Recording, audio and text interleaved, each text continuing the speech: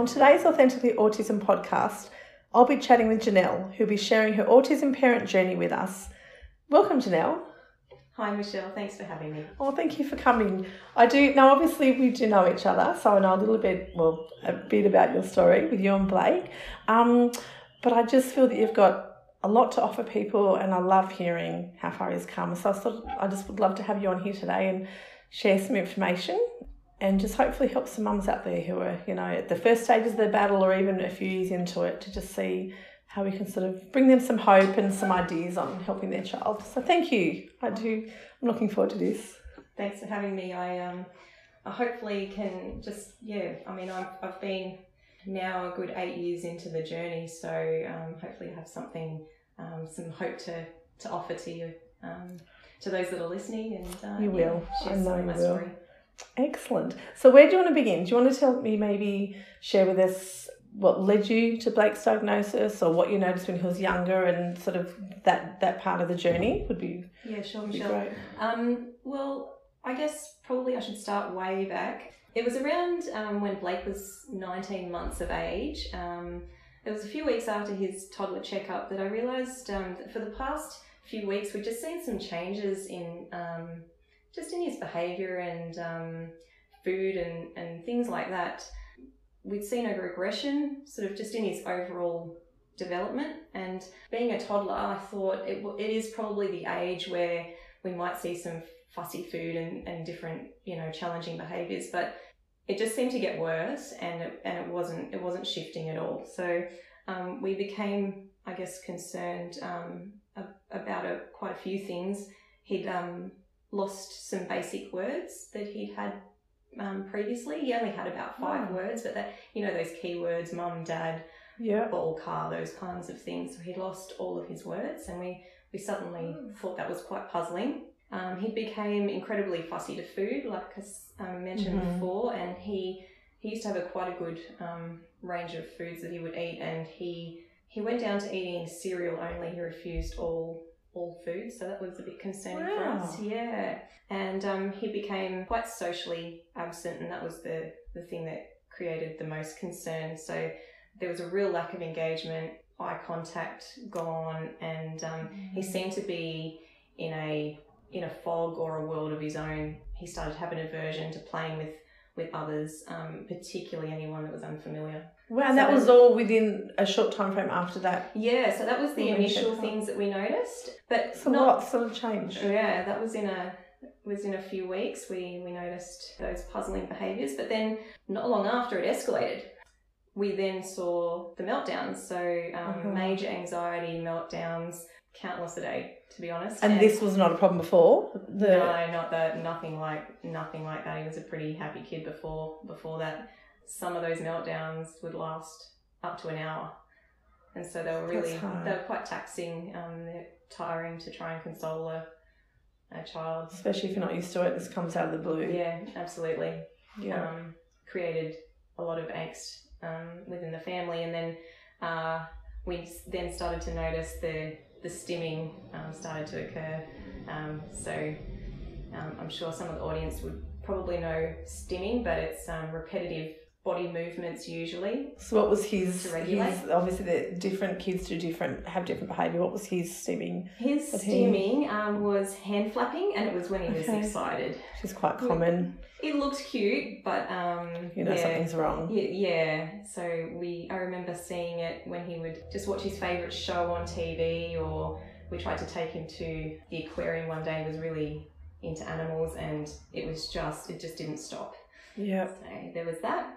Then the obsessive behaviours came. So it started with TV shows again, like Mickey Mouse Clubhouse. He was very into that show, and others on TVs. Then there was a fixation on dinosaurs and other animals, and that became really problematic to the point where we would have to be quite strategic about how many he had and just help facilitate his reactions or his angst about them being taken away, those kinds of things.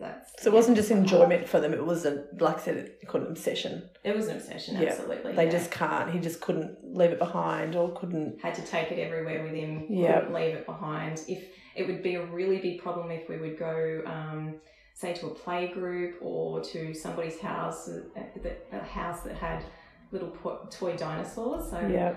I remember just like I would feel anxiety about that. So yeah. We're the same. We had our Josh, he had like a blanket with a teddy hair on it, teddy head. I don't know what it was. It couldn't even hide. It went everywhere with this, and it was just that it's sort of a bit cute, and then it's actually a problem. Like it's that it sort of gets a bit over the top, and then if you leave it somewhere, well then all hell breaks loose. Sort of thing. It's a hard stage to go through, especially if you're not used to it. So you didn't have all these problems, then suddenly they all hit, and it's a lot to deal with.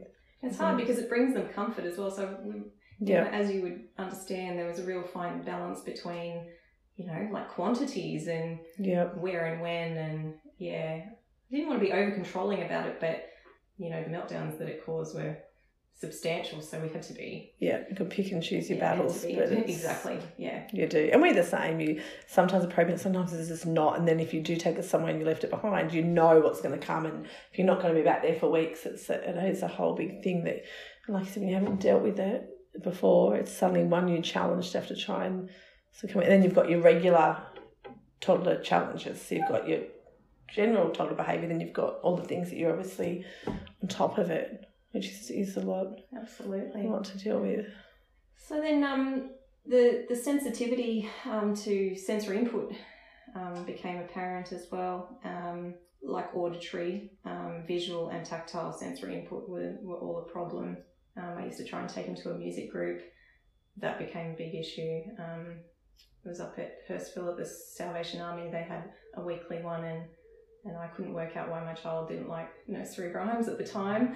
And it was really, it was the loudspeakers. It was, we had to be careful about where we positioned him in the end. So with the visual, just would have trouble processing too much happening. So I noticed that in preschools, eventually when he was in the preschools, a lot of items around, a lot of children, just make him quite fatigued and drain him. And did you put that all together then? Like, could you see all the different elements sort of coming together in a short time frame, or were you sort of so caught up in that you hadn't realised that there was lots of things, all different? So you've got your sensory, you've got your food. You mentioned food before, so we'll touch on that as well. Being obsessed with toys, like all these things. Did you realise there's lots of changes, or were you just in the dealings with it and didn't? Part of me was in the moment, so there was a lot of confusion. I didn't have any knowledge of sensory processing at the time, so it was more observations that I was taking note of, I guess, over time. And when I reflect back on it, so different when you reflect back on it, isn't it? I remember the auditory being a real problem though. That really stood out. The visual awareness of it came later. The tactile, although I didn't understand it, was present very early, just with the food, not wanting to touch anything, being resistant to things like sand, water, didn't want to really participate in swimming lessons and things like that. Wow, so really a lot of everyday experiences that you take for granted suddenly became really hard to deal with. Absolutely. That's huge. Probably the last thing was social aversion, and that's social aversions, and that's sort of where we became really concerned. I noticed when he would engage with, we would try and have him engage with other people, especially those that he was unfamiliar with, and those that maybe expected something of him, maybe wanted to try and play a game with him, he would shut down. Just didn't want to converse with them. Didn't really want to. Especially when there was he could almost sense expectation.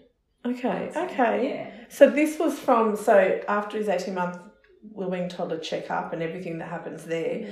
How long did these changes, these regressions and these changes in behaviour and all these issues go for before you realise, wow, there's a lot going on, something's... Well, what's the legend? Oh, look, those months following, in the months following. And so what happened from there, and the reason why, there was a push to get something done, was that it would have been some months after we started seeing these behaviours, and I was quite concerned about it, but also puzzled, not knowing, first child, is this normal behaviour, or is this, am I panicking, or is this something more, my mother-in-law with her sister came to stay, and they could see that I was having trouble with him as well. And they actually were there the day that we took him to the aquarium and saw the flapping. My mother-in-law went home. She contemplated it. She happened to see a news story on autism. She just started connecting the dots, seeing the correlation between what she was seeing on the news story and the behaviours that Blake was exhibiting. So the next time I went to Canberra for a visit, she sat down and said, look, this could be what it is. It's something to consider. And initially, we all react in different ways. Initially, I felt, I was in that denial about, I didn't know how to process it. Yeah. And I was a bit frustrated about it because I was deep in trying to manage what was going on with him. Yeah. And then as my husband and I absorbed it and the reality of what was happening, then came the grief. Yeah. And the acceptance that it could be real. Yeah, those stages of learning something new. And so that wasn't on your mind. So you didn't know, you weren't already thinking autism or anything. You just knew something wasn't right, but you hadn't gotten as far as what could it actually be. Didn't know it could be autism until she sort of mentioned something. And then we looked into it, and there was just, box tick after box tick, and I thought, yeah. And there was one night where my husband and I we just knew, and you had to then do something. We were really sad, that night. You were. Yeah. And that was before you actually didn't get a diagnosis. You just knew in your heart, this is what it's going to be. This could be it, yeah. So then we made the booking with the assessment service, developmental assessment service at Kogarah. Yeah. And we were seeing quite quickly, actually. I think maybe they were interested in how young he was at the time, because quite a lot of the time they'll see, 3, 4, 5-year-olds. 5+ even. We had seen these behaviours quite early, and he was looked at and assessed and diagnosed. It was about a month after his second birthday. Okay, that's not too bad then. That's So he's quite young. Can I just go back, because you did mention then something just got me. You said, and I saw a look on your face, and you said we're just really sad. We're both a bit sad. Yeah. Can I ask if you don't mind? Yeah. What was it that made you feel sad? Was it things you've heard, things you've seen? Was it, oh my gosh, there's something wrong? Like, what was it that hit your heart that made you go, oh, that made you so sad? But don't answer. I don't want to make you upset. Don't. No, absolutely. It's important to talk about it. Just despair, because I just didn't know what would be the outcome for him. Yeah. Because you read a lot of things online about what might happen, the things to expect. I remember I hadn't seen any obvious seizures, but I did know that he looked like he blanked out sometimes, so I got quite upset about the idea of seizures, I remember, in that period of time. But just because it was brand new, I didn't know anything about it. I hadn't been exposed to autism in my life. Yeah. And it was the fear of the unknown, It is the unknown, isn't it? It's the unknown, and it's my child. Yeah. I think it's that. This is my child and something's wrong, and I don't know. As a mum, I don't know. And I don't know what I'm going to do. And I don't even know what the next step is, And that's hard too. I know what to do next. Yeah. And as a mum, don't we just want to make everything right and know what to do? I just want to know what to do. Yeah. And when you don't, it's really scary. Absolutely. So goodness. Yeah. So just often things seem to dawn on my husband and I at the same time. It just happened to be this one night where it just dawned on us at the same time. We really need to get help with this, and we really need to see a professional. That's good though, when you know that, okay, we need help, we can't do this on our own. Yeah, we're on the same page, which was helpful. That was excellent, isn't it? Yeah. That's so important. That's actually really important to get parents, on the same page, because, and that's often not the case. You can have one parent denying it, one parent saying, I'll do this and the other this, and that's a battle in itself. So it was so good that you guys were on it together. It was on the journey together. Yeah. So so you've got this, thank you for sharing that. I just had to ask that, and it's so important, isn't it, and it's hard though to remember those feelings, but it's important to know, and then you can look back and go, oh, I've come so far. Like it's just that point in time, and we really have. Yeah, I know, and that's hope. That's the joy that comes from. That's why, if you can go out there, you go, oh, I remember that, but man, this is where we are. So you went, okay, we need to get him assessed. You got him assessed, and so tell me about the actual diagnosis and prognosis, for want of a better word, of the future and things like that. How did that? Well, it kind of took me by surprise. I was scheduled in for an appointment, and that appointment, I thought they would just do a range of interactions with him, and there might be follow-ups. And so that particular day, I was actually given the diagnosis on the spot. They could see that there was a real need for help ASAP. Okay. So that kind of shocked me as well. I thought it would be a longer process, but it was very,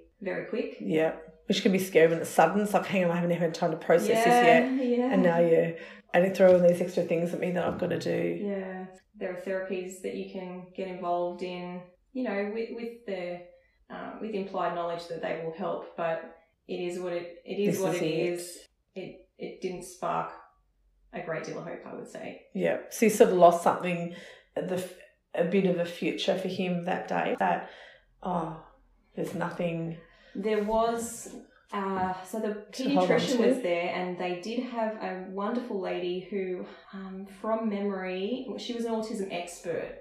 So whether she had worked maybe at Aspect or something like that, it could have been the case, but she was an expert. That worked alongside him, and she was very nurturing that day, full of grace and mercy, and she was the one that sort of was able to say, like, you know, that just the really nice things. Here's some information. I'll be honest, I'll say, I said to her, I don't think I can watch this. I don't think I can watch the DVD that you're giving me. And she said, in your own time. You know? Yeah. Oh, it's process such it in your own time. Well, this was both of them. They were kind enough to lead me in the right direction with who to contact. You know, I had the choice to be in contact with an organisation which was amazing in Sydney. Whether they're still publicly funded or not, I don't know, but it was called Learning Links, and they were in Penshurst, and they had they were similar to Uran up here on the Central Coast. How they operated years ago under the public system, where they were either fully or partially funded to provide services, and so it was a range of experts that would come in. You know, you've got your early childhood educators, the team of they had an OT, disability support workers, counsellor. Okay. Someone just came and said, "Are you okay?" And did you cry? When someone goes, "Are you okay?" It's like, don't ask that question. Don't ask if you want me to stay. Yeah. Half okay. Don't ask me. Oh, that's not, what a good team. Like, that's, you know, just what you sort of need around you, isn't it? Those people that just have that gentleness when you've just gotten some bad news. Well, what you think it's bad news at the time. It's, you know, it's that unknown and that, what now? They did it in a friendly, family-like environment too. They set up a little play group, and we would just give the kids an opportunity to socialise, the mums a chance to connect, and then the counsellor would check in with us as well, which was really beautiful. Yeah, good. It's always good to have your support support people there for you. Yeah, it's necessary. Look, it just left really great memories. Yeah, good. Yeah. That's so good. Especially in that time when it was just sort of all, I know that feeling when it sort of all comes crashing down. It's like, oh, this is really big. I didn't expect this. What now? So, okay, so you got that diagnosis. That was really hard. And then the prognosis was, well, we'll help. There's a few things you can do to help, but this is what it is. Accept it, and that's it. Right. Yeah. When she's in. And how did you feel when you got that? What was your reactions, your feelings, your thoughts to that sort of? Part of me thought, well, you're saying a lot of things that I have read online, but there's a fire inside of me and my husband that look, we are by nature love to problem solve. Yeah. You know, we've done it in our workspaces in years gone by. My husband still is a problem solver. So the first thing Janelle and Lance do is get online to see, well, we want hope. What's the possibilities of what can happen here? And I remember coming across a lady on YouTube that did a video about autism and general health, biomedical intervention, just asking that question. And, that sparked a lot of hope in me. And we started to explore just different ways we could help him. We didn't ever think, we're out to cure autism or anything. We just saw a child that was in a great deal of distress about a lot of things that were coming at him in life. And for that reason, we thought if there's any way that we can help him be less impacted by everything around him less overwhelmed, more relaxed and calm, then that's what we were going to do. Yeah. I remember thinking, even if I can improve this, I mean, I had high expectations even back then. I'm like, if I can improve this family situation that we have here by 50%, then I'm doing it. You know, whatever needs to happen to help him grow and develop. I also did what a great way to look at it. Yeah, a core circle of security, and that gave me a lot of, I was empowered to help him just have that sense of security. So that with looking at the medical side of things, so yeah. That's excellent. What a good way to look at it though, because you have this stigma about fixing and curing and I'm similar. It's like, how do we overcome this battle? Let's just overcome this, and if it's sensory, if it's food, if it's social, let's look at how we help that. Just so they can, so they can become the best, so life's easier, so life's, they can reach whatever goals they want, as opposed to, and we were the same, we didn't look at it as in curing or fixing. It was just, we need to overcome this. What can we do to make it better? And not knowing what better looked like it's not like we had it in this kind of, this is like, it's just, it can't state this, it's got to be better. Yeah. So it sounds like you have that same exactly sort of mind. Yeah. Whatever we can do. Whatever we can do. Wherever that looks like, whatever that better looks like. Absolutely. Well done. What a great way to look at it. Thanks. Nice. So, okay, so I was asking about, so you've done that, so you've gone, we're going to do something, so you've got, you and Lance are going, no, we're not going to accept this, we're going to find our own way, and we're going to do whatever we can to help Blake. Yeah. So, and that, do you find that empowering? Like, because it's scary, or, it's that sort of, okay, well, so we've been told this and we're going to say no, and we're going to forge our own path sort of thing by the sound of it. Yeah, we're not really scared of just looking into things a bit deeper. We never really have been, as people, concerned too much about just doing a bit of extra research, digging deeper, looking at a range of possibilities. I mean, the paediatrician might have been right, but I mean, like we were talking about it before, something has to change here. Yeah.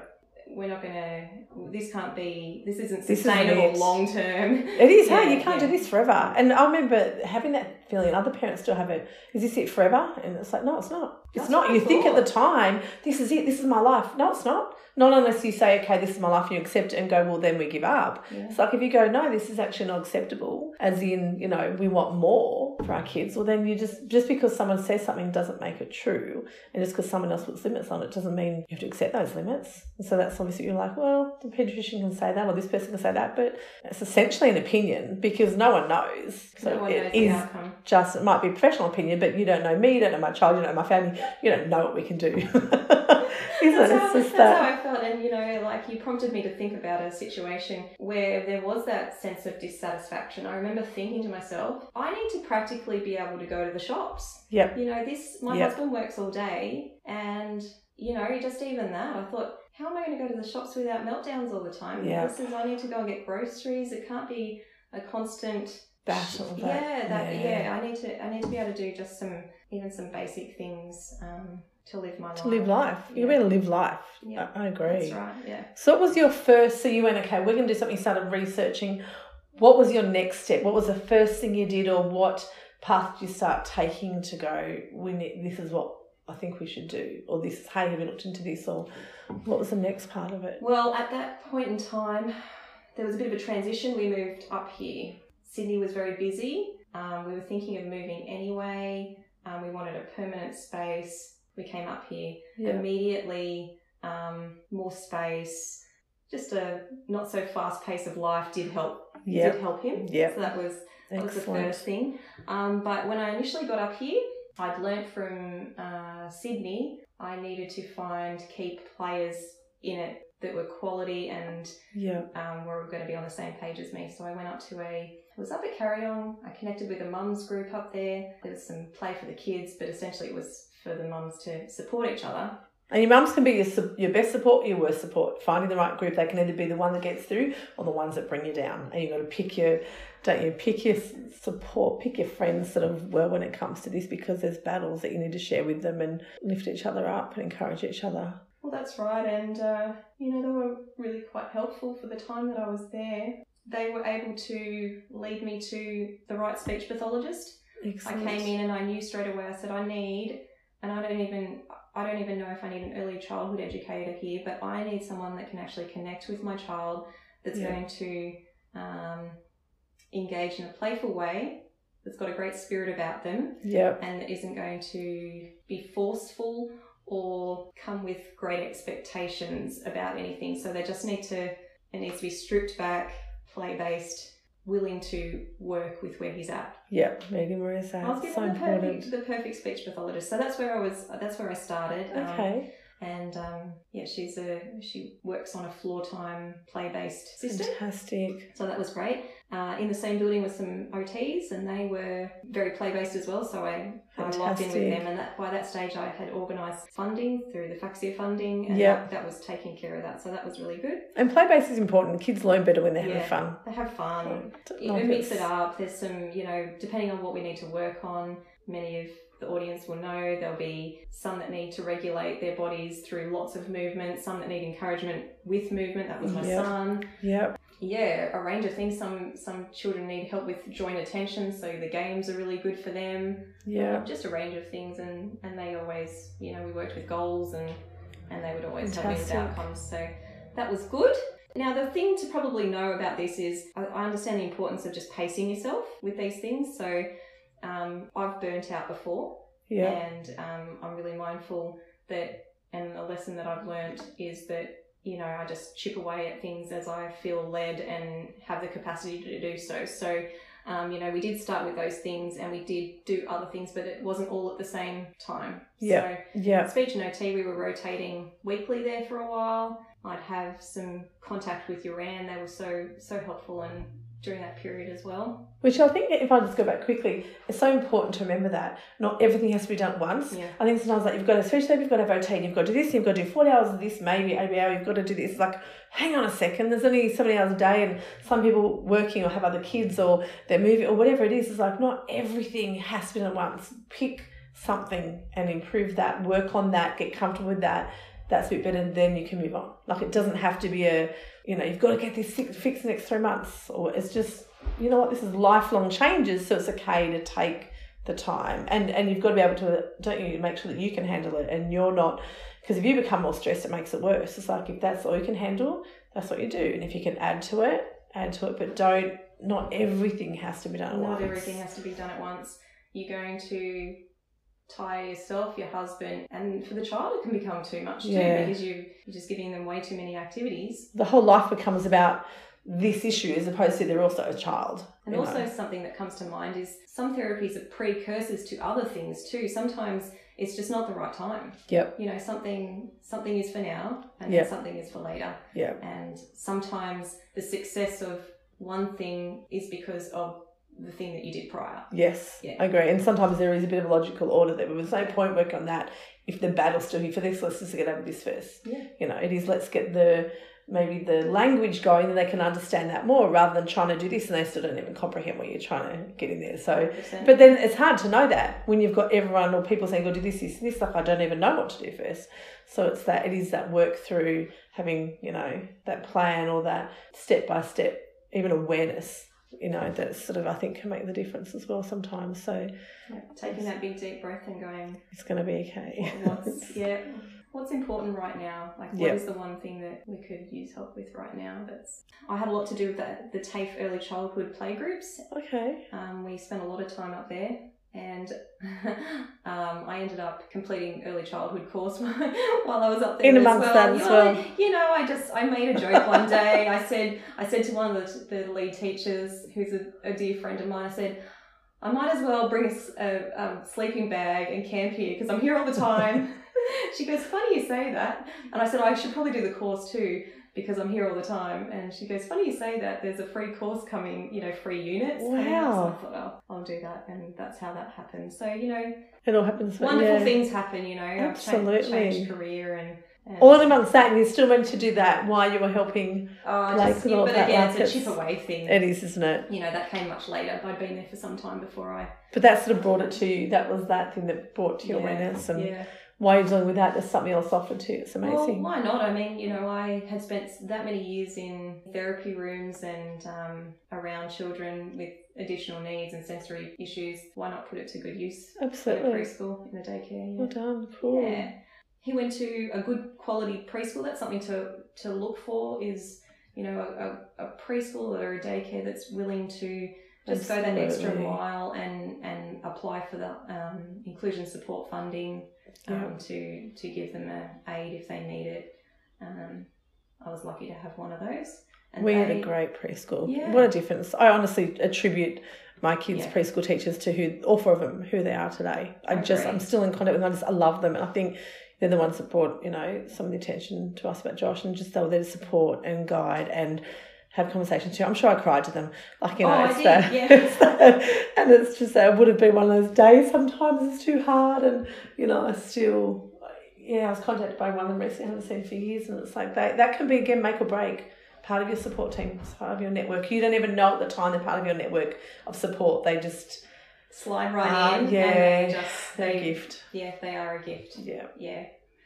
They do bring a lot to the table. And for us, and I think also for the kids. Yeah. Because they understand that and they're nurturing, and they can, they can help them push through their boundaries, so that boundaries push through their struggles, and they care enough to help you and your child on that journey. I think that's having longer periods of time. It's overlooked, isn't it? Yeah, just having longer periods of time to learn about them as well, so they really get to know your child and what makes them tick really well. I agree. And they can see things that we don't see, because at school or preschool the behaviour can be different.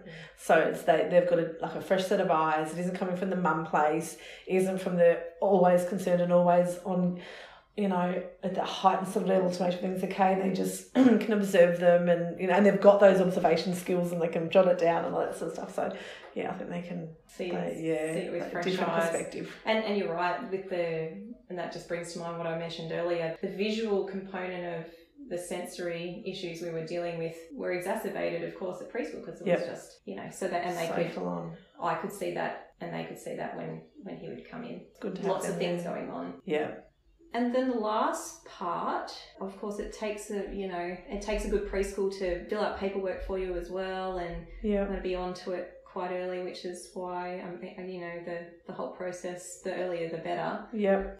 Not to say that later isn't okay as well, but to get into, we were privileged enough to get into a program through the Department of Education called Early Intervention, and that requires a bit of paperwork some months before, because it's got to go to the board and things like that.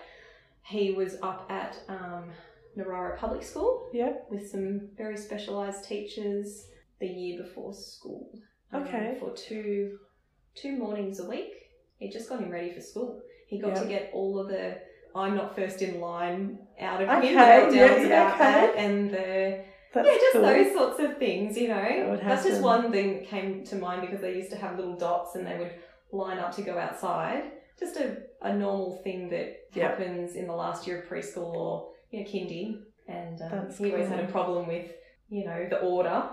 So they just got to flesh all that out with the kid, get that done with the kids, so that when they went to kindy, so I'm grateful for that as well. And that's they're the kinds of therapy type supports we've had that you had from really important other people, along with we have done other things on the side. But they're the ones that you got started. And that's the thing, funny, you just said, earlier is better, but it doesn't matter. And I agree, it's like earlier is better, but today is also a really good day to start making change. Like, it's never too late. Never. It's just, earlier is good, but if you don't have earlier because you didn't know it when it doesn't matter. Start today. Like, it really, today is always a good day to start making good changes, positive changes. So you were lucky, lucky, you're blessed that you had the earlier time, but then, as we know, it doesn't stop. Okay, well, now just that's it. It's still different things continue. You find different things that are needed. Like that even just will be helpful for your child. It's not like these services are helpful, then you start going, my child needs this, or this is what I think will help. So you sort of had all those therapies in place, which sound like they were such a gift. And then what did you do yourself, whether at home or in your own sort of personal environments, that you knew would make a change, or that you'd hoped would make a change, or that you saw that maybe this is maybe these choices are affecting his behaviour or making them worse? Can you talk about some of those sorts of things? I think probably the best thing that comes to mind is really the most beneficial change or the action that we took was when we considered that there could be a possible link between autism and general health. Okay. And so that was really important for us. It started with the biomedical YouTube video, and then we, did a fair bit of research ourselves. So what was the connection? So you're saying so the autism and the general health. Yeah. So what made you connect that, and what did that then lead you to? Like Well, what yeah. options did you start exploring, knowing that, Well, it something was just, there. again, that he was one way and then there was a regression. And pretty significant regressions, like losing language and social skills, like they're big regressions. Yeah. It's not just like a bad day, it's something's changed, something's happened. It was just getting worse, if anything, it wasn't getting any better. So then I thought, let's go and talk to some health professionals, and the speech pathologist had encouraged that as well, and had testified that there are some good outcomes from looking deeper into those types of things. So we saw naturopaths and pediatricians that deal more specifically with what's going on within the body. Yep. So sort of addressing the underlying causes maybe. How's their blood work? It's as simple as let's do some blood work on them and check for if there's any abnormalities. Yep. A gut analysis can tell you a lot about the flora in the gut and what's going on there. And that was through a naturopath, or that was through the paediatrician, or the dietitian? The blood work would have been done through the naturopath. Gut analysis, I believe, was ordered from the paediatrician. I've had heavy metals looked at over the years by another naturopath. Look, we've just sort of combined what we've learned from all of these people, and then looked at supplementation where we need to, detox where we need to, and just general dietary advice that's helpful that they've found to be helpful for children on the spectrum. So looking at removing inflammatory foods for a period of time. Okay. So not forever. So what foods did you... So you sort of realised you wanted to thought you'd try some supplements, get his body sort of test to see if anything was going on. Was there anything going on there, or what made you go supplements and food might play a part in this? There were some abnormalities, just not absorbing certain minerals and vitamins and having high levels. I wish I could remember all. It was such a long time ago. He did have high levels of certain heavy metals in his system. Okay. I do remember there were... Which is not uncommon. Yeah, there were gut issues. Sadly, so he was on 2 different probiotics for quite a long time. One was E. coli. It makes up our gut. It's not necessarily, as far as I know, like a bad thing to have E. coli in you, but it was basically depleted. He didn't have any in his stomach, and there was a few other bacteria that were quite low as well. So you realised that things weren't functioning properly, to make a change about that. So we supplemented those with some high grade. We used to have to drive to Sydney to get them and put them in the the things we do, hey? Because they had to be special ordered. Find this here and this here and that there, and piece it all together. Yeah. And so because you had to keep it cold as well, so... Oh, of course, the fridge could be these ones had to be, particularly kept in a cold pack. But it's worth it, right? You do it. Yeah, look, it makes a difference. It did help. And the foods, you said food plates, so you removed some foods for a while to see that benefit? He was off gluten and dairy for quite some time, and we just went with the standard types of things that naturopaths usually ask for. Yeah. And they're common sense things. Less processed food. We're often told that. So let's try and cut that as much as possible. Have natural food, organic where possible. We'll have less numbers and preservatives where possible. That's a big one. I started filtering the water at home as well. These are all, again, staggered, these changes. Not everything at once. Not everything. But I can't. Who could afford everything at once as well? It has to be gradually done. Exactly. And then, I remember them telling me about these kinds of things, but a lot of it was us just looking about promoting brain health. So we would just maybe ask them the questions or get some advice about what was good for brain health in terms of like nutrition, foods and supplements, good oils and things like that, good quality of olive oil. We had nuts, nuts that are is it walnuts specifically for the brain? Yeah, because they look like a brain. They look like a brain. That's why I'm like, get the right nut. And of course, good quality fish oils, like really high grade. At that time, we were getting really good quality fish oils, and that's about. And that started to make a difference. You start to see changes in him. Yeah, like these things are gradual. When there's things happening in the body, it takes time. It does. And he was excuse me, he was supported in other ways as well. With the detox process and the gut health aspect of it through pediatric acupuncture. We would see a lady that we've become to know quite well, and she would just help all aspects of his body that were, out of balance, whether it would be helping him calm his nervous system or anything tummy.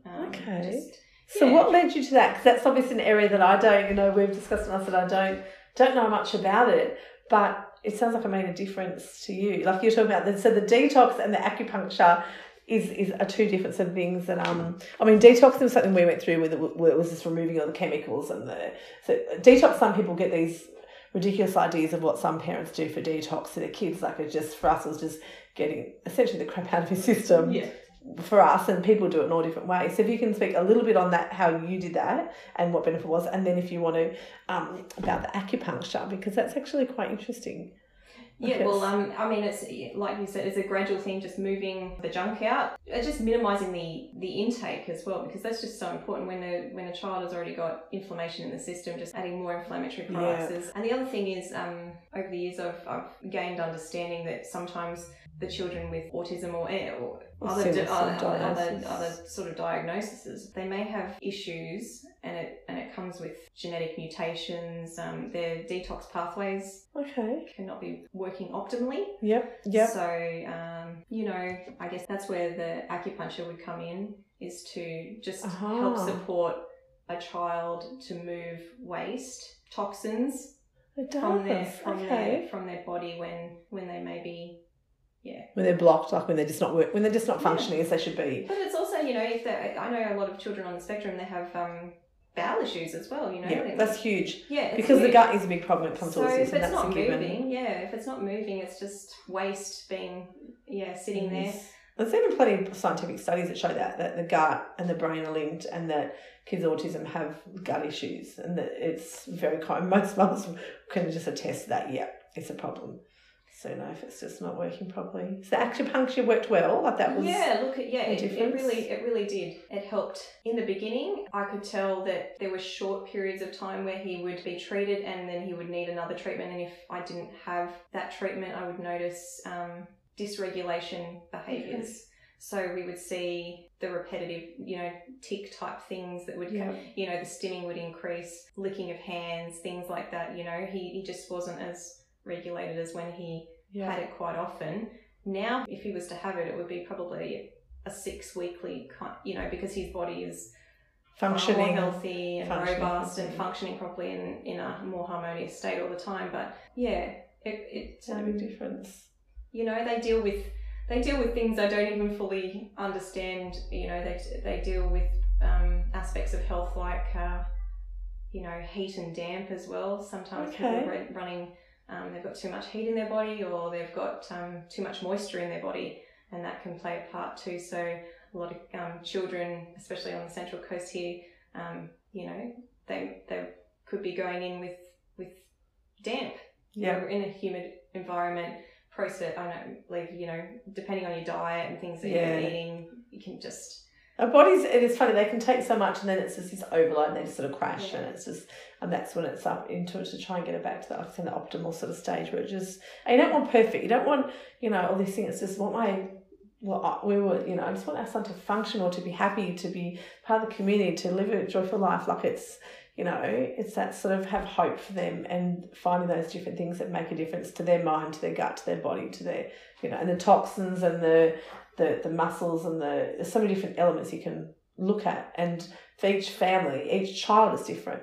So it is, you know, so it's funny because your story is similar to my story in some ways, but then otherwise so different as well. But yet we both found what was right for us, and that's what I think is so important to know, that there is this path that they sort of, you know, expect people to sort of follow. But then when you figure out and you get to know your child and their body and their mind and their needs and their wants and what's going to feed them to become their best version of themselves, is when you can start going, right, I can leave all that and just follow the paths that we're sort of seeing.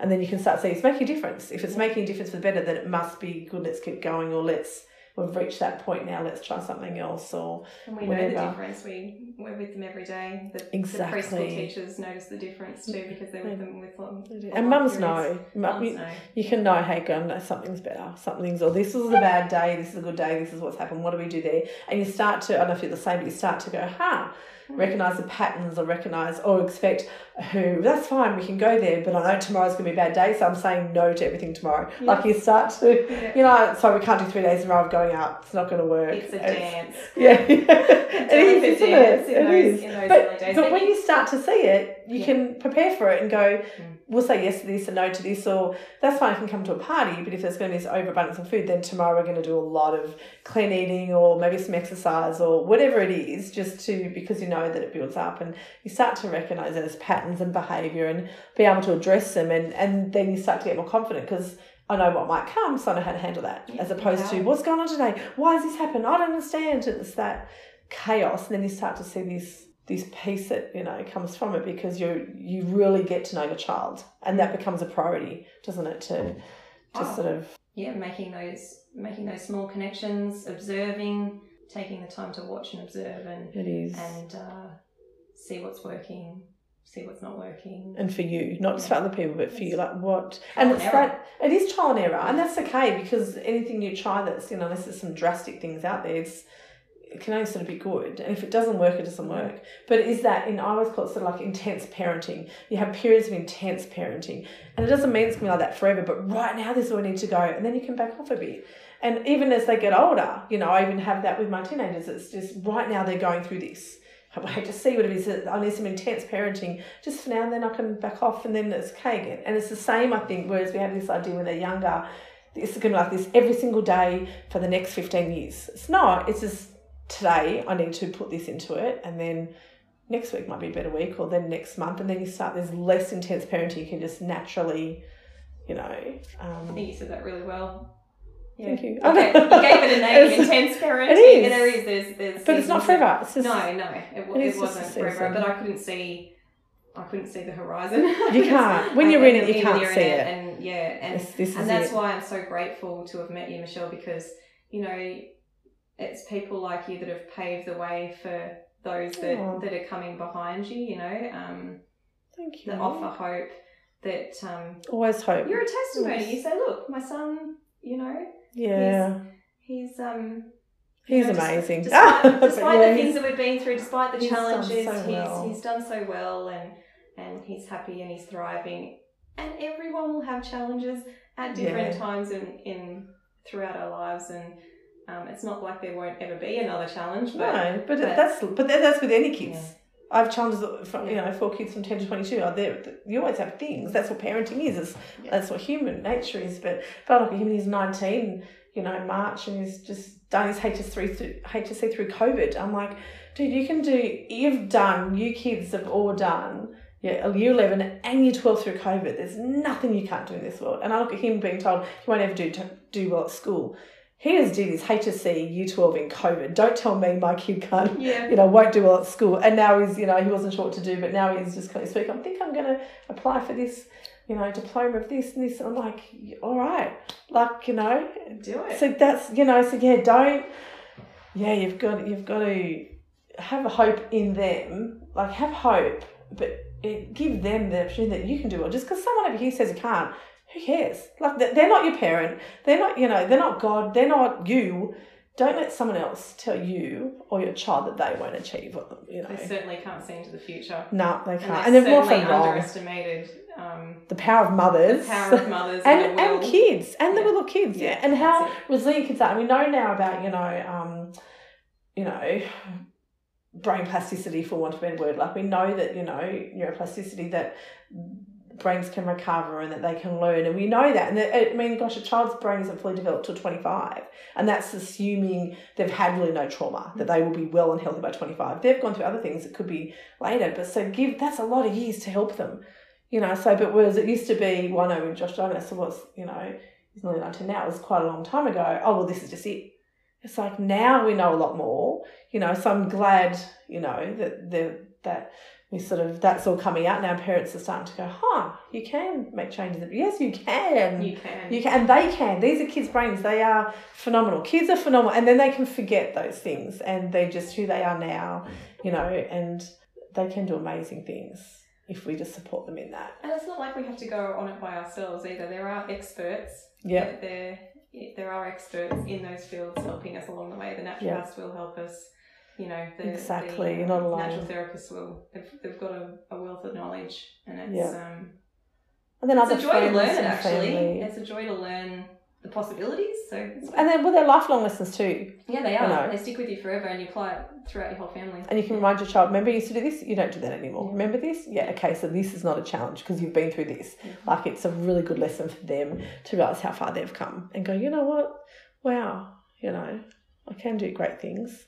And even just because if other people tell you can't, whatever, you know, to listen to them, keep going. So it's like, okay, so you've done that. Sorry, I've got off topic. So you've done, so you've found all these extra sort of, you know, ways that you've made changes personally at home, and then you've got the different natural therapies in. And then what was the behaviour changes that you first started noticing, and when did you start going, oh my gosh, this is, like, was it recognition, or was it just a slow thing of, we haven't... it was pretty quick. Was that okay? You know, I mean, there's been ongoing progress the whole time, but I have to say, the fogginess lifted really quickly.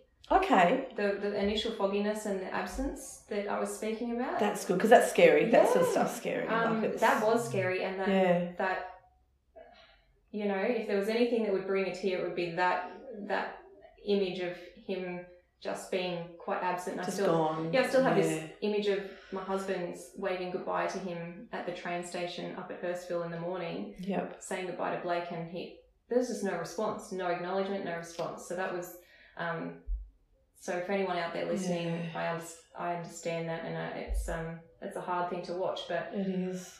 When I took away some of the inflammatory foods that I spoke about, you know, I think, you know, gluten had a big part to play in that. I took away gluten. I'm not too sure how much the numbers and all that had to play. I suspect it was gluten. The fog started to lift. Yeah. So isn't it funny, with the episode we took away all the numbers, chemicals and that, and not the gluten, and that's what helps. So it's obviously just that. And that's what I mean. You don't have to be perfect and find the answer. Just find something that, you know. And so I think for us, it was still that gut health. Yeah. It was still repairing the gut and just making the brain and the gut connect and everything working. And living like we're meant to be living. Yeah. You know, like God made us live a certain way. And when we go deviate so far from that, we have problems. So it's when you're ploughing, sounds terrible, I was doing ploughing my child with toxins, which I was. You know, I didn't realise at the time. It's funny enough, but it is not going to function properly, and they start to lose it. You know, you lose it, and I know that look, that blank look, and they're just not with you, and he's horrible. And I've got photos where he's just staring through, and then I've got photos where he's alive and his eyes are sparkling. I'm like, yeah, there's a difference. I've got photos as well. Do you? Yeah, it's such a good visual reminder, isn't it? Yeah. Of how far they've come. Yeah. And what, it is. It's fantastic. So, I would say, and we spoke about this off air earlier, but I can't remember if it was a 6-month follow-up or a 12-month follow-up, but we did have a follow-up with that same paediatrician.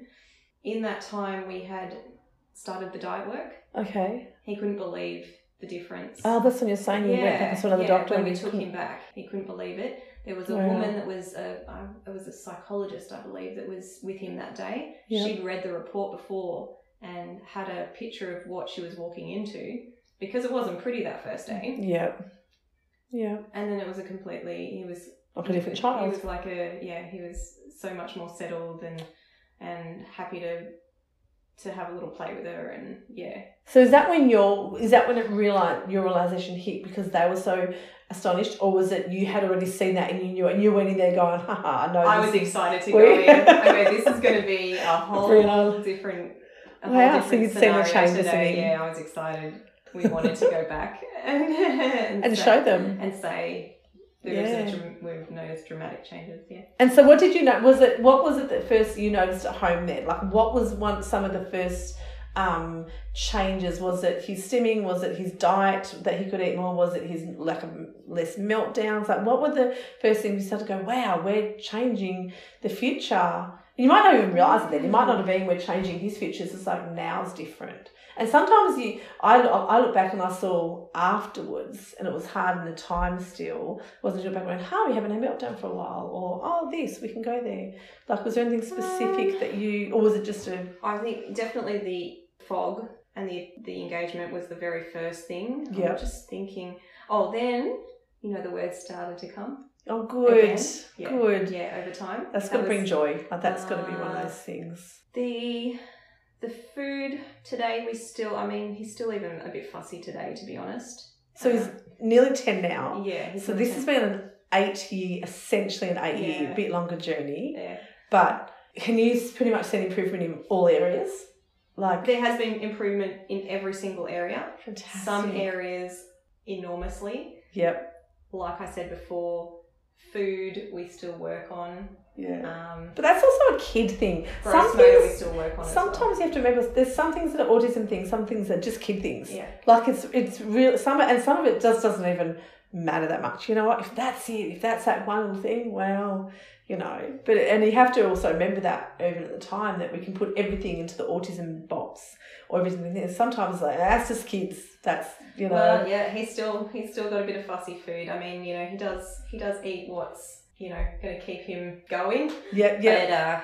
But it's still fairly limited. I've had to do a lot of food training with him, which is taking one food and then replicating it in other ways, in other forms to promote wider varieties of foods. My husband and I, we crumbed everything. This is where we can laugh a little bit. I know people will be able to sympathise with what I'm talking about, because I know that many of you will be in the same place. You start with, okay, so I have to maybe change up some of their food. They love chicken nuggets. All right, I'll try and... It starts with trying to crumb your own chicken. Yeah, don't get the packet ones where there's like 64% chicken, the rest is just fillers and whatever it is. It's like, right, we'll start making our own. And it is those little things, isn't it, though? And those little things can actually be really important. Changing out the bag chicken nuggets, or changing from white bread to wholemeal bread, or getting rid of the cordial and the soft drink, which is big in our house, or those different things. It's just a little bit at a time, And I think it's just then each battle, just take a battle as it sort of comes. I remember getting a recipe book and it was like all sneaking veggies and fruit into recipes. I remember I made chocolate cake, what was in that one? Avocado. And then we had brownies with chocolate brownies with spinach in them, and all these different things, is trying to get some form of, I know it's not the best, but it's better than nothing. Oh, look, we still do it today. And then, Michelle, we still do it. We make these nutritional cookies that I don't even try them, because I just... No. I don't think they would taste very good, but because they're visually okay for him, and texturally okay, they're filled with good things. They've got based on fruit usually and veggies. They've got an egg in them, and then some oat flour or buckwheat, whatever we choose to use. He likes them, he eats them, so good. And it's homemade. And at the end of the day, anything homemade is probably better than anything packaged anyway. So I was thinking that even if I make brownies, like, it's just, yes, they're full of whatever, but I still wrap it with sugar and try to use wholemeal flour and whatever. It's still not fabulous, but it's better than the 45 ingredient brownies I'm probably going to buy a thing. And then there's days where it's like, I don't have time, I'm just going to buy a packet. But then it was that, get as much nutrition in as sneaky sort of ways as possible, And I can hear, I can almost hear the thoughts of those listening. There's a delicate balance. I know it. You can easily spoil a food an approved food if you go too far with it. So we had to be mindful of that. Yeah. How far can we crumb and get away with it before we spoil? So it was again, it's that dance, it's that delicate dance. It's live and learn. Yeah. It really is. And then, it's different for everyone. Yeah. So that's fantastic. Okay, so you started to notice all this change, and you went, we're coming out of this. Like, it's actually going to be okay. It's going to be okay. Oh, just, and just over the years, we just, saw changes in all of those areas. That's so cool, Janelle. Just less affected by sensory input.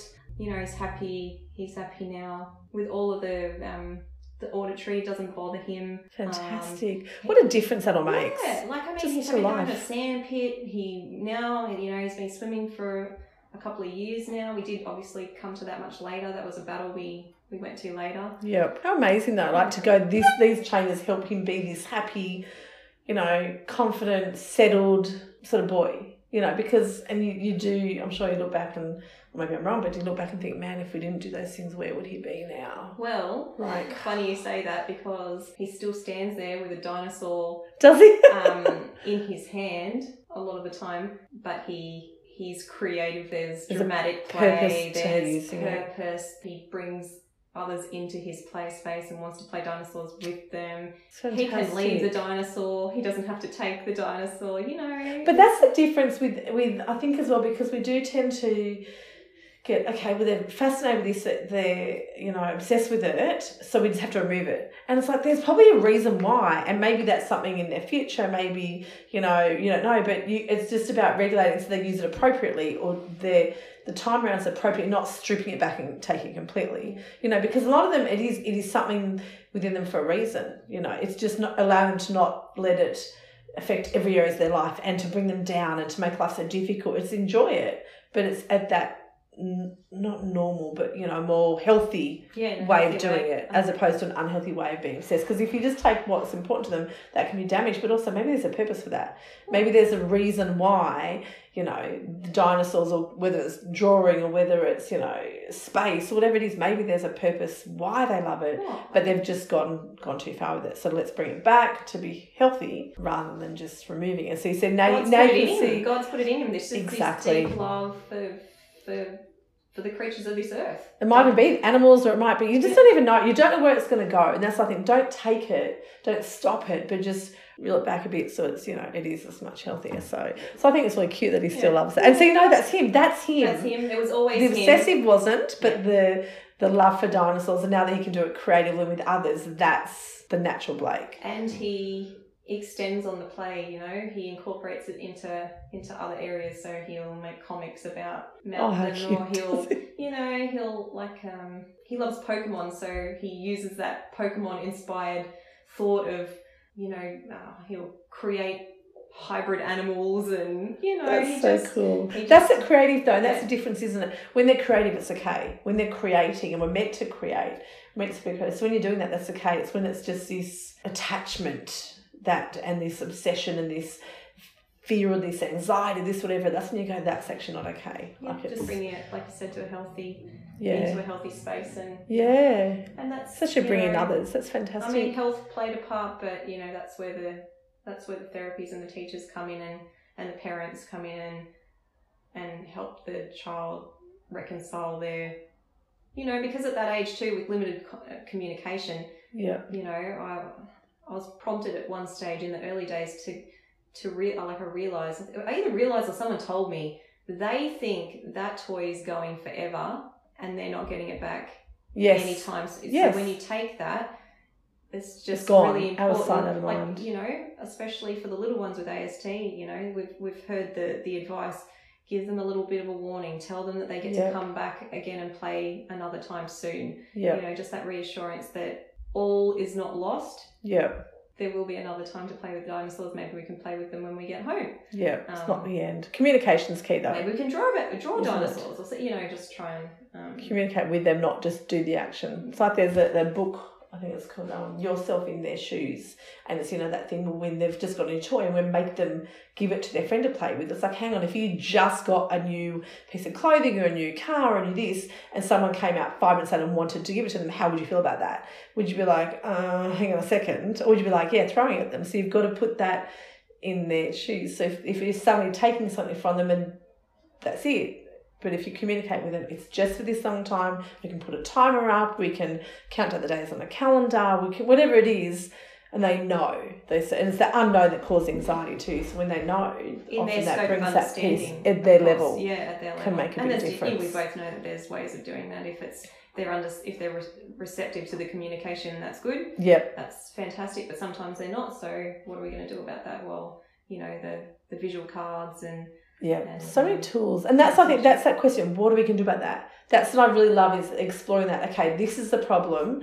What can we do? Let's look at all the options, or what's something. It's not just like, no, we have to deal with it. It's like, okay, how are we going to deal with that? And if we do this, what will happen? And if we do this, what's the likely outcome, or whatever? And I think that, how are we going to deal with it, as opposed to, we have to deal with it. It's like, yep, so how? Yeah. And it's up to you. It's up to you as a parent to do that. Like, it's like, we can do what works, what works for us and our family and our son, our daughter. And you'll find that, in my case, I'm sure in your case, you're guided to people in your life to provide those answers for you anyway. It does work out that way. I've been guided in that way to get the answers that I'm looking for. It's excellent. Seek and you'll find. True, very true. Hey, that is so true. Yeah. God works in mysterious ways. I agree. So so what else from there? So is that sort of where he's at the moment? Like, are you still doing much, like anything? Obviously there's changes that lifelong, like just now that's how you live with those, We've scaled it right back. Yep. Life's so the diet's still there, we still eat well, we still make those things, but all the rest therapies just aren't even... we're in COVID now, so there's been a bit of a restrictions about movement and being able to, telehealth and things. So that really the only thing that he does, and it's going to be a holiday intensive now to just to catch up on a bit of... It's really a lot about gross motor work for him now. He has no speech anymore. Fantastic. He has a bit of holiday OT. That's it. And that's it. Everything else is just whatever we want to do. So we've just, play dates with friends, swimming lessons. It says normal kids get sort back of into things that. that's good for them. But having the early childhood mindset, I'm always... This is something we've spoken about in the past as well. Always looking for the learning outcomes in... that happen organically, and you can kind of just appreciate that therapy's happening every day anyway. So, when I go down, I take him to a play centre and he's an only child, give him opportunities for meeting new people. There you go, your social. And that's all therapy. Yeah. Like all that. I think we do tend to look at the therapy with someone, but that's life. Like, life is therapy. Good life and doing good things and fun and being a kid can be therapy in itself. It's actually sometimes some of the best is spending time with mum and dad or siblings or cousins or out the beach or at the park or whatever. It's just that in itself can help bring them back to where they're meant to sort of... We both know cooking. Yep. Cooking's great for the general exposure to food. Yep. I wish it was more effective in my house. But it gets, for a long time there, even the sight of things were offensive, even the thought of making a cake, or cakes did help in the end because they taste delicious. But, there's just sensory outcomes from making it visually, and also the textures, cracking the egg, getting a little bit of egg on your finger. Yeah. And seeing the before and the after, and they played a part in that. And there's so many elements to it, but I think we take for granted what we can do to help them, and that what we're doing, just spending time with them doing things, is actually helpful. And it is. It is. And then you see them enjoy themselves with a spatula at the end of the cake. You got to lick the cake. And then you think to yourself, what sensory issue, or even if it did take us 45 minutes to mix a cake, it's worth it now. So it is. Well done.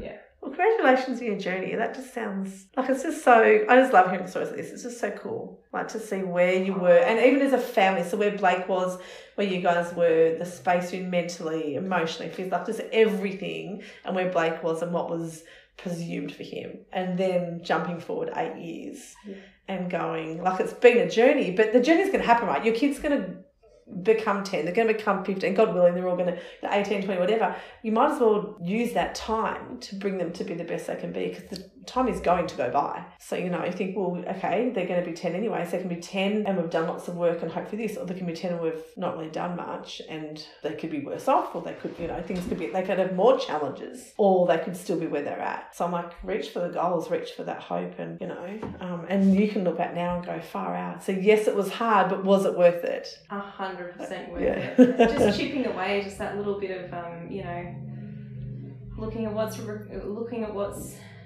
pressing, looking at the options and having a go. And what then right there, like you said, what's pressing? What's now? We don't have to worry about 5 years' time. Yeah. And I think that's the thing as well. Oh, but just say when they get to school in 3 years' time. Don't worry about that. Just today, what's today? What's the thing that's going to make a difference today? Is it that they're not sleeping much? Let's work on sleeping. Is it that the diet's the issue thing? Just start that, and then each day becomes better. And then suddenly you are 3 years ahead, and that problem you thought was there might not even be there because you've addressed today's issues. Yeah. You know, with the bigger picture in mind. We always had the bigger picture. At 18, this is our hope for him. But it wasn't like, we'll worry about this year and this year and this year. It's like, that can come. Let's do now. Well, some things lessen, and we've seen that in both of our boys. Some things dissolve altogether. Yes, not even a thing anymore. And you think somewhere, somehow you get reminded of it and you go, oh, that's right. That's right. That used to happen. I know. Yeah. How amazing is that though, that you actually forget that was a thing. Yeah. Whereas at the time I was like, oh my gosh, this is my whole world. I know. And it's like, no, but it won't be. Yeah. It doesn't have to be. Yeah. That's fantastic. And I'm so happy for you, and I'm just so proud of you. Like, it's just cool, hey. Like, it is. It's really good to see when you see your kids just thriving. Like, it's what you want for them, just to thrive. Love it. It is, yeah, it's awesome. Okay, so you've covered so much in that, so thank you, because there's so much out of that I wasn't even sort of expecting, and it's, you know, I'm going to be great gifts to people. But so what was the most beneficial change that you made? I think you've sort of covered that. Definitely the food. But again, like I said, it's a real holistic thing anyway. Everything kind of works together, but it does. You know, it's just that the food and the health work helps your child. And this is where I was saying before, some things are a precursor to others. You can have your child in OT and they'll make gains. Yeah. But then if you have a look at inflammatory things that are happening, you might end up having even better outcomes because the child is not tired, lethargic. They can focus, they're more settled. Yeah, and they're more regulated. Which just makes everything work that little bit easier. Which makes OT work better. Yeah, agree. So what's something, if you could go back to when you received the diagnosis, what's something that you would tell yourself? Michelle. I do want to hear this because I haven't. Yeah, because I got to see some of the questions before, and this one gave me a bit of a tear. But I would say, because it's a happy tear, okay, I would say, Janelle, you're about to go on a massive journey. Yep.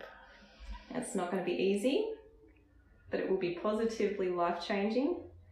You're going to discover things about well-being, the well-being of an individual that you don't understand yet, and you'll be set on a path with people that you'll be forever grateful for. And that's really the truth. I've met some incredible people. It's brought tears to my eyes. Yeah. You know, that just sounds like God speaking to you, like him giving you a message. Like, it's just, and it's, you know, if you could go back and hear that message, how much that would have made, like, the difference it could have made, hey, to let you know it's all going to be okay. Oh, which is why it's important for me to, or you and I, to convey these kind of things to others, because it is a journey. Yeah, you give me hope knowing where your son's at, so it goes, it filters down. You'll see gains in your son that you were given the impression were not possible. Yep. Yeah, you'll connect with your son and love one another deeply. Oh. You'll be delighted to see what a compassionate and creative soul you were given as he grows up. That is lovely. I'm glad I didn't ask, I got tears that I didn't ask you what you're going to say. That is, what a message to yourself, if you could, hey. So I also know that it takes its toll. I know that it's trying at times, it's frustrating, and I would also say to myself, Janelle, you're going to have some heartache and wounds that will need healing from this time. Yep. And guess what? God's going to meet you and wipe away every tear, heal your pain, and bring you joy. Yeah. Yeah. And that's where you're at. Like, it's That's that. where I'm at. Yeah. What a He's wonderful amazing. message. You know, I can see that he was working all the way through it. He was planting seeds of hope. He was bringing people to me that were, I just think it was a divine intervention the whole way. Yeah. It makes a difference, doesn't it? Absolutely. Yeah. Beautiful message you give to us. If only you could do that, but that is wonderful. That is just so lovely. And it's also true. It is a journey, and you will meet people, and there will be this will happen, but God will get you through. It makes a difference. Really, he really cares about every individual and their needs, and he'll never leave us or forsake us. So just got to trust. Just got to trust. And keep going. Makes a difference, doesn't it? Just keep going through that journey. That is beautiful. That is beautiful. Oh, so what is a personal lesson that you've taken away from your autism parent journey? Because we all have, there's probably multiple, but what's something that you personally, because so much of it is about our child, which it should be, but sometimes in ourselves, something that we've grown or learnt through it. I have touched on a few of these already.